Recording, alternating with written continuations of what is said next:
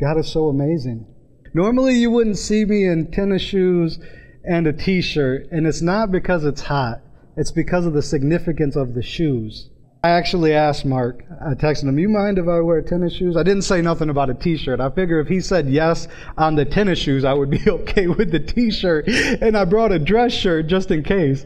Just in case he was like, no, you better put a dress shirt on. Try giving me a suit jacket, then I have to rip it like the Incredible Hulk, you know? But no, the tennis shoes, they're Michael Jordans. And the significance of them is not that I got them on clearance, which is amazing. I grew up very, very poor, so for my dad to buy us new stuff would have been, he didn't have the money, especially for Jordans at this time, because he was a single parent at that time, just raising me and my brother.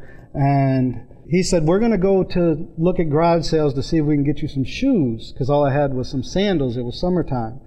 And we came across the garage sale, and they had these shoes, but in my size as a kid, for $2.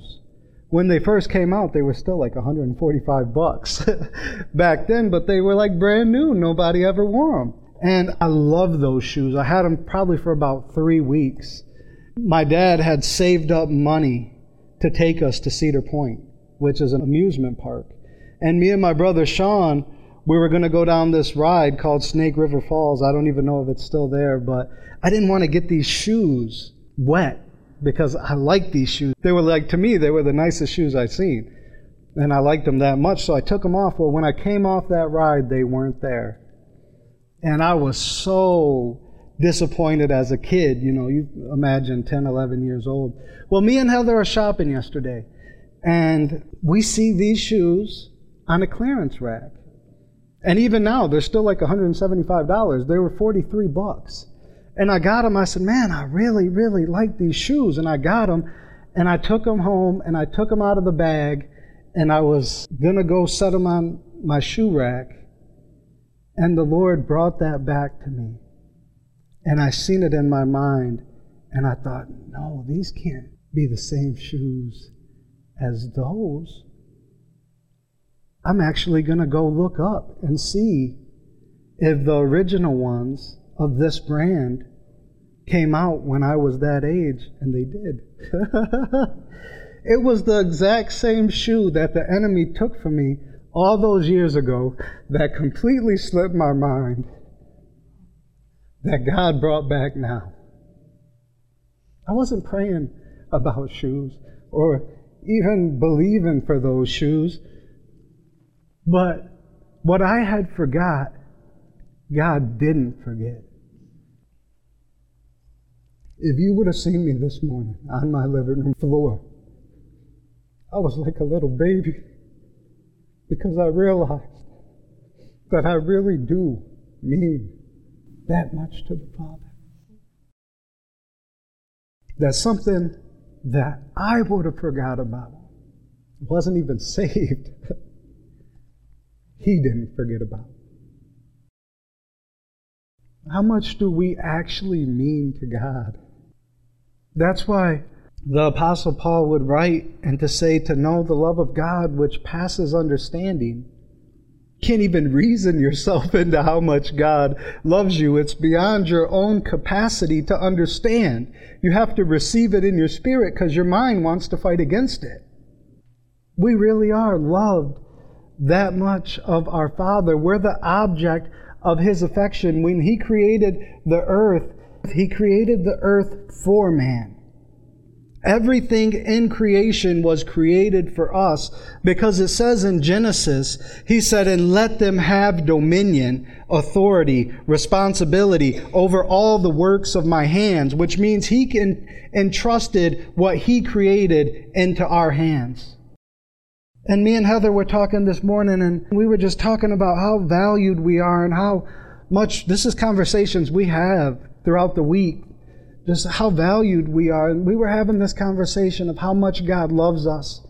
We were talking about, everything in the earth and everything in heaven, there's nothing more valuable than God Himself, because everything came out of God. Every star we see, every planet, the earth, our atmosphere, all the gold in the earth, all of that came out of God. God was the one who created the heavens and the earth. and God is the most valuable thing in the universe, and that God would take the most valuable thing in the universe and put it inside of you, you must be something to God. And like I say in the majority of my message, what if from the moment you were conceived, every strategy that the enemy ever made was to rob you of that identity? Because your value to God. When you understand how much we're valued and loved by God, you will have self-worth. You won't live less than what He sees you to be, not what you see you to be.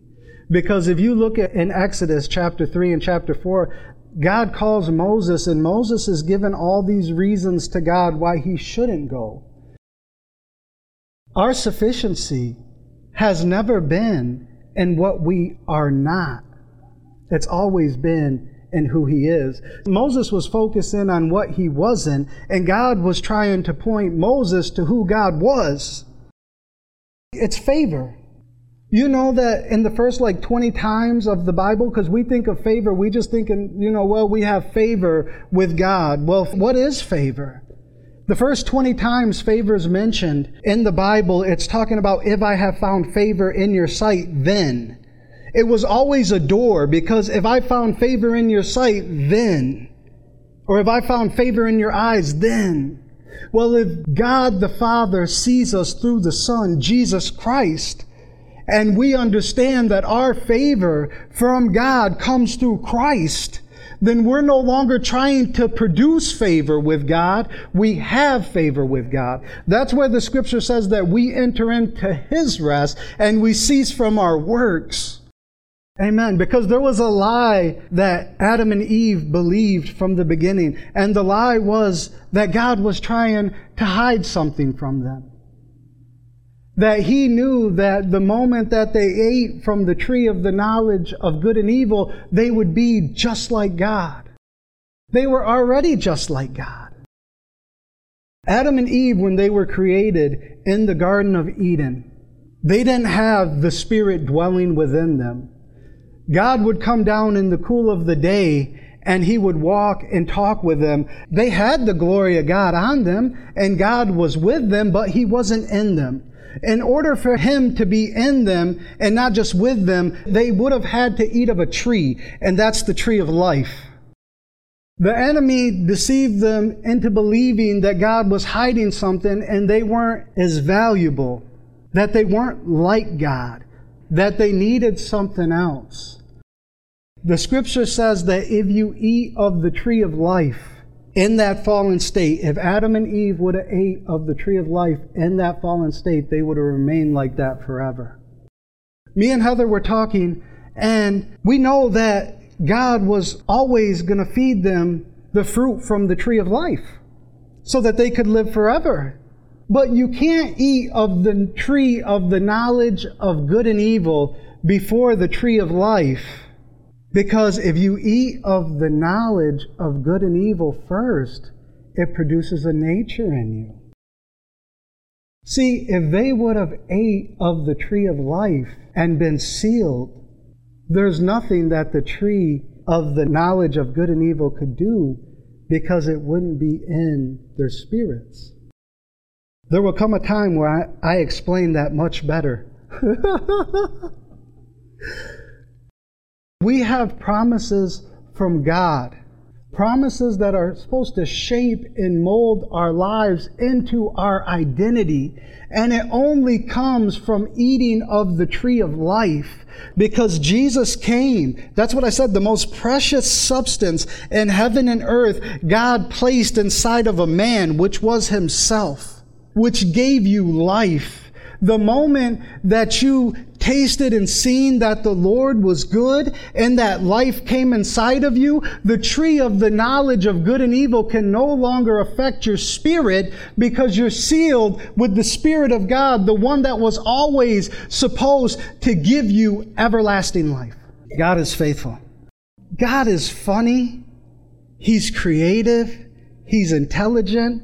The most funniest person that you have ever heard, God is 10 times more hilarious than that, because humor and joy and laughter comes from God. It's just not perverted.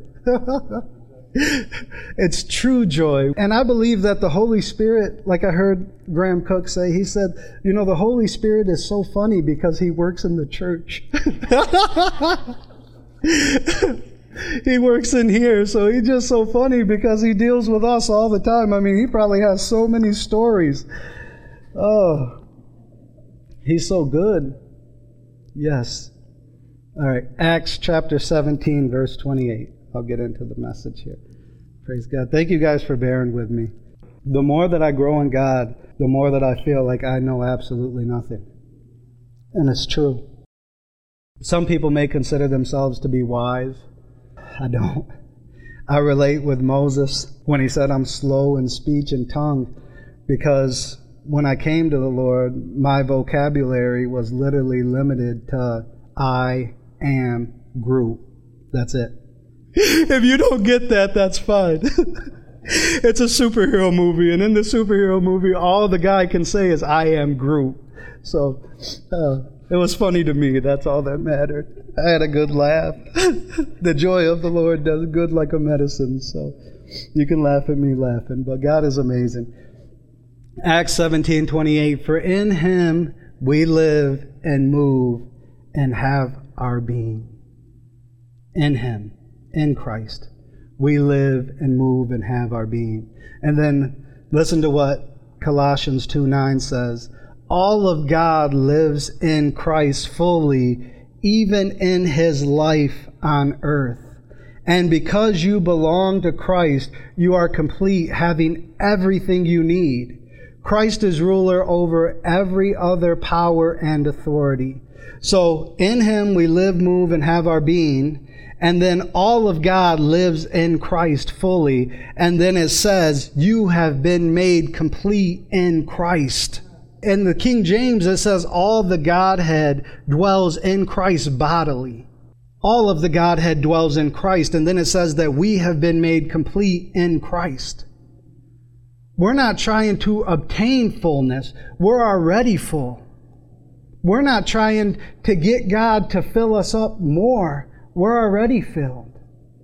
Once we receive the Holy Spirit, the Bible says that he seals us with the Spirit of promise. The Scripture doesn't say that he's going to bust open that seal to put something else in. That seal is a seal of approval. And you've been sealed with the Holy Spirit until the day of redemption.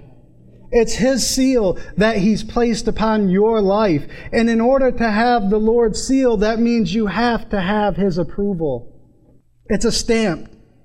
And it says that this person is approved by me through the blood of Jesus Christ.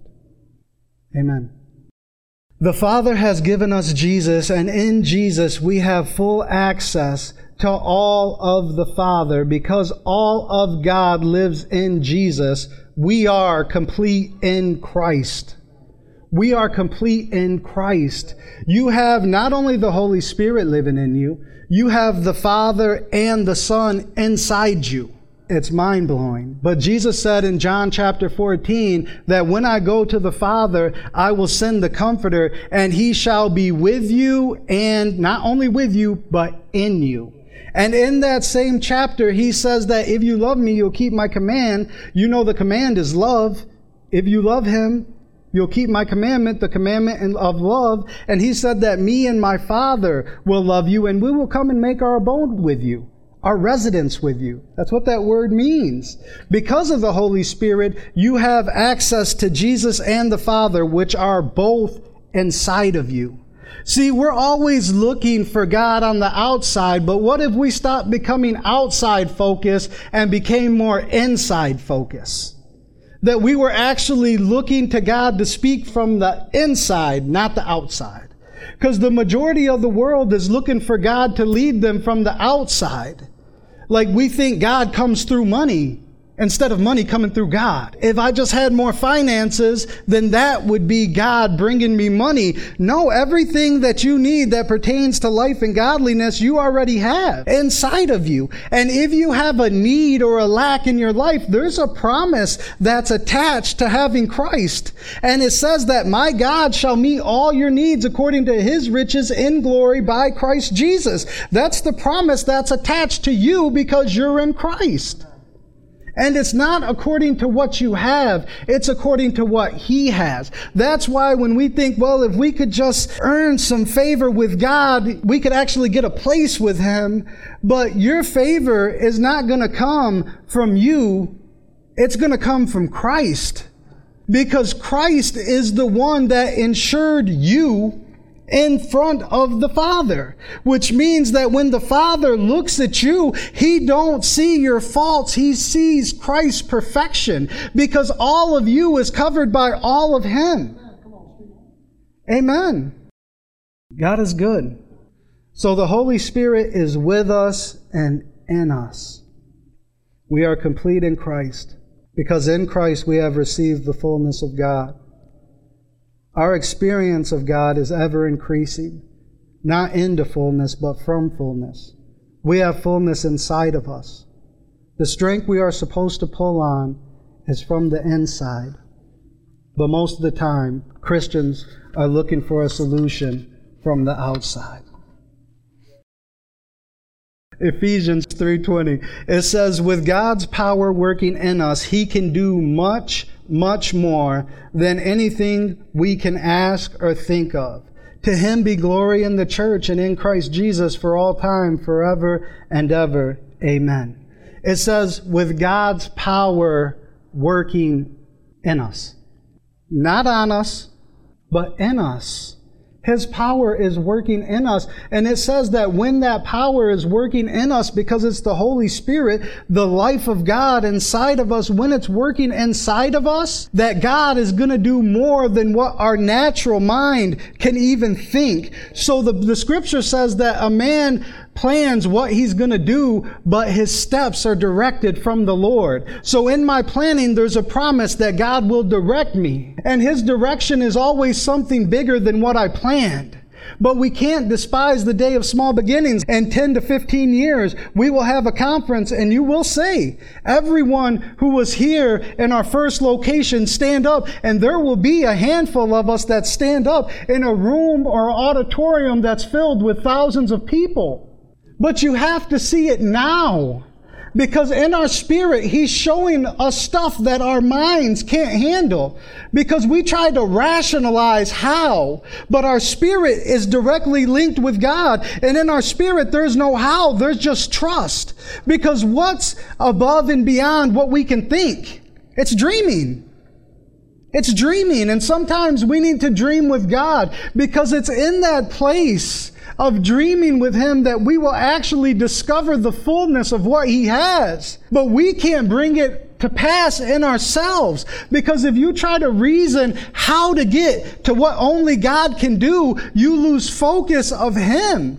And you start chasing whether it's ministries, cars, vehicles, relationships, it doesn't matter. When all of that stuff is in God, but we start looking for God in those things and lose sight of him. Because everything that God wants to do, he wants to bring out of us. I was talking to my cousin Jesse this morning and I said, you know what's going to set you apart from other ministries? I said, it's the same thing that's going to set ours apart. Because Mark and Val, they don't try to force anything on you. They try to draw out of you what the Lord is doing in you. And I said, most ministries that I've been in, they try to force stuff on you instead of bringing stuff out of you, where deep calls out to deep. I'm not trying to force you into a position. I'm trying to draw what God has put in you out of you. And when we start to see what God has deposited in the person next to us, we won't try to force Jesus on them. We will try to draw him out. He's in there. You've just covered him up with a whole bunch of stuff. Amen. But we're going to draw him out. That's why we work out our salvation with fear and trembling. We actually work it out. We don't bring it in. We work it out. Amen. God is faithful. And because we're complete in Christ, there comes feelings and emotions that say, well, Pastor Steve, I really don't feel complete right now. I actually feel like I'm in a wilderness. I used to hate wildernesses. Oh, I hated feeling in that dry place. I hated it so much. It was just so dry and couldn't really feel anything until I came across these scriptures in Hosea 2:14. And this is what the Lord says. And 15. So I, the Lord, will speak romantic words to her. I will lead her into the desert. Hold on. He's speaking love words, romantic words unto Israel, unto her, and he's going to lead her in the desert? Well, if you're in love with somebody, why would you lead them into the desert? And speak tender words. There I will give her vineyards. I will give her Achor Valley as a door of hope. Then she will answer as she did when she came out of the land of Egypt. As I read those scriptures, it dawned on me, hold on, God, you wasn't mad with the children of Israel when you delivered them out of Egypt and put them in the wilderness. Hold on. Where is my mentality off? Hold on, Father. You weren't mad with Jesus when he was led by the Spirit into the wilderness, into the desert. You weren't mad with him. And sometimes we think that the desert place is a place away from God. The desert place is where God separates you unto himself, where you and him are intimate. There's no other voices. There's no distractions. But you know what the children of Israel couldn't do in that wilderness? They couldn't see God. They couldn't see God. That place was designed for a place of intimacy and fellowship so that they could come together in unity as one with God. And from that desert, God could take them into the land of promise. But they never got to know the heart of God in that desert. And that generation stayed in that desert for 40 years. A place that was designed for intimacy, they thought that this God that just delivered them was actually being cruel to them. Because all they could focus on was themselves. We have no water. We have no food. The scripture says that they said, we hate this worthless bread, which the bread was a symbol of Christ, the bread that came down from heaven. They hate the provision of God. The Bible says that they grumbled against God. In their heart, they turned away from him because in their desert, they couldn't look to the promise because they took their eyes off the Father. I used to hate wildernesses. Now, as soon as I get in a dry place, I'm looking for God. Because I'm not trying to stay in there for years. And I understand that in this dry place that I'm in, if I can see you, there's a promise that's just right on the other side. Because that's what it was for the life of Jesus. When he went through the wilderness in temptation for 40 days, on the other side, he came out in the Spirit and in power. The children of Israel, if they would have kept their eyes on the Father, they would have came into the land of promise. And I tell you that when you're in the desert, there's a promise that's right in front of you if you can see God. It's true. Right in front of you. One of the best examples that I can think of is David. Because all the distractions in life are meant to take your eyes off of God and get you to put them on you or your circumstances. David is the one who said that he strengthened himself in the Lord. David strengthened himself in the Lord. He talked to his own soul and he said, why are you so downcast, O my soul? Hope in God. Listen to what David says actually in Psalms 121 verse 1. He said, I look up to the hills where my help really comes from. My help will come from the Lord, the creator of heaven and earth. He will not let you fall. Your protector will not fall asleep. Israel's protector does not get tired. He never sleeps. The Lord is your protector. The Lord stands by your side, shading and protecting you.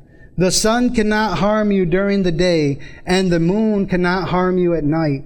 The Lord will protect you from every danger. He will protect your soul. The Lord will protect you. as you come and go both now and forever. You see how many times protection is listed in this Psalms? Listen to what David went through. David was known for seeking God always. When Saul tried to kill him, when all the armies of the Philistines were against him, when his own sins tried to destroy him, when his own son tried to kill and take the kingdom from him. These Psalms, the majority of the Psalms, were not written in good times. They were written in very bad times. David was known for never taking his eyes off the Lord. Even when Saul's trying to kill him, the Philistines are trying to kill him, he ends up committing adultery and killing somebody else's husband. His son tries killing him and taking the kingdom from him. Every one of those situations, David is not just focused on the situation, he's focused on the Lord. And do you know what happened to David? He died peacefully in his own bed. A man of war that shouldn't have lived. A man that a king was trying to kill shouldn't have lived. Armies of the Philistines are against you. You destroy them completely. Why? Because David realized something in Psalms 21. He said, I lift my eyes to the hills from where my help comes from. He was looking to God not only for provision and protection, but he was looking to God for salvation, to save him on every level, to preserve him and keep him. David was looking to God to bring him into the promise that God promised him. He had a promise from God that he was going to be king of Israel from a child. From a child. He had to hold on to that promise for what, almost 15 years? Anywhere from 15 to 18 years? God became the main focus in David's wilderness every single time. He lifted his eyes to the hills from where his help really does come from. And when we get to trials and tests and temptations, they're not from God. They're from the enemy to stop God in your life. He can't stop God, but he can stop God in your life. But there's something about a Christian who understands their identity. That every time Satan touches you, he takes a risk of making you. Because every time he went to touch David, he risked making him. What the enemy planned to destroy him actually made him the man he was. That's how the scripture says that God takes the wiles, the works of the devil, and turns them out for our good and his glory. We glorify God for the work that God did through David. Amen? That's God's glory. What was David's good? He was preserved and kept. God says that David was the apple of his eye.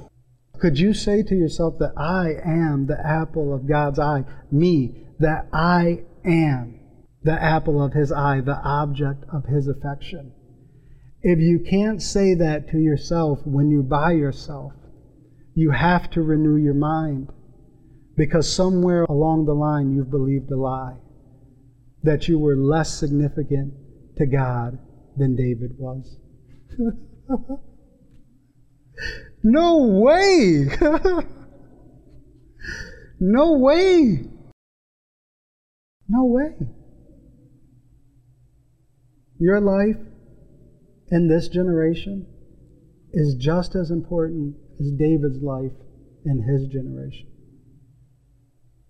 I hear people say all the time, well, I prayed for that and that changed and it was big things. And they say, well, I'm not saying it's just because I prayed, like I have that weight with God. I would say that. I would say it's just because I prayed. And it's not cockiness. It's because God loves me. And he loves you the same way. Why couldn't we ask our Father for something in heaven who has power over everything? Why couldn't we ask him to deliver a situation where thousands of people are saved and say, well, it's not just because of me. Of course, God wouldn't answer my prayer to deliver 1,000 people. What kind of lie have we believed in order to embrace that thought even? Because according to Scripture, people prayed, Elijah prayed, and it didn't rain upon the earth for 3.5 years. Then he prayed again, and it rained. You're talking about a whole earth was affected by one man's prayer. Is Elijah more significant than you? No, Elijah had the Spirit of God on him. You have the Spirit of God in you.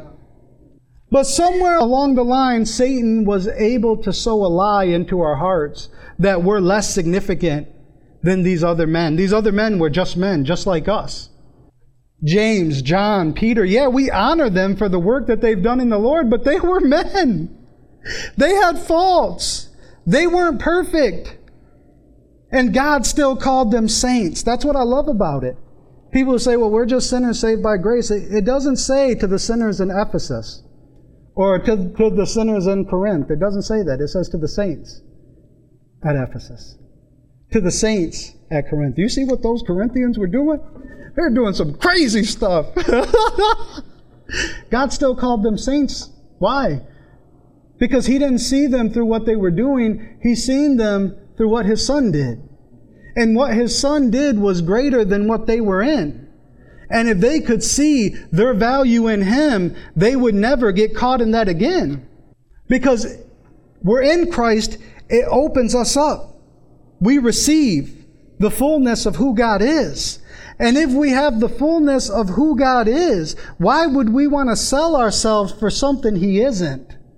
Because once you have the real thing, the counterfeit just doesn't match.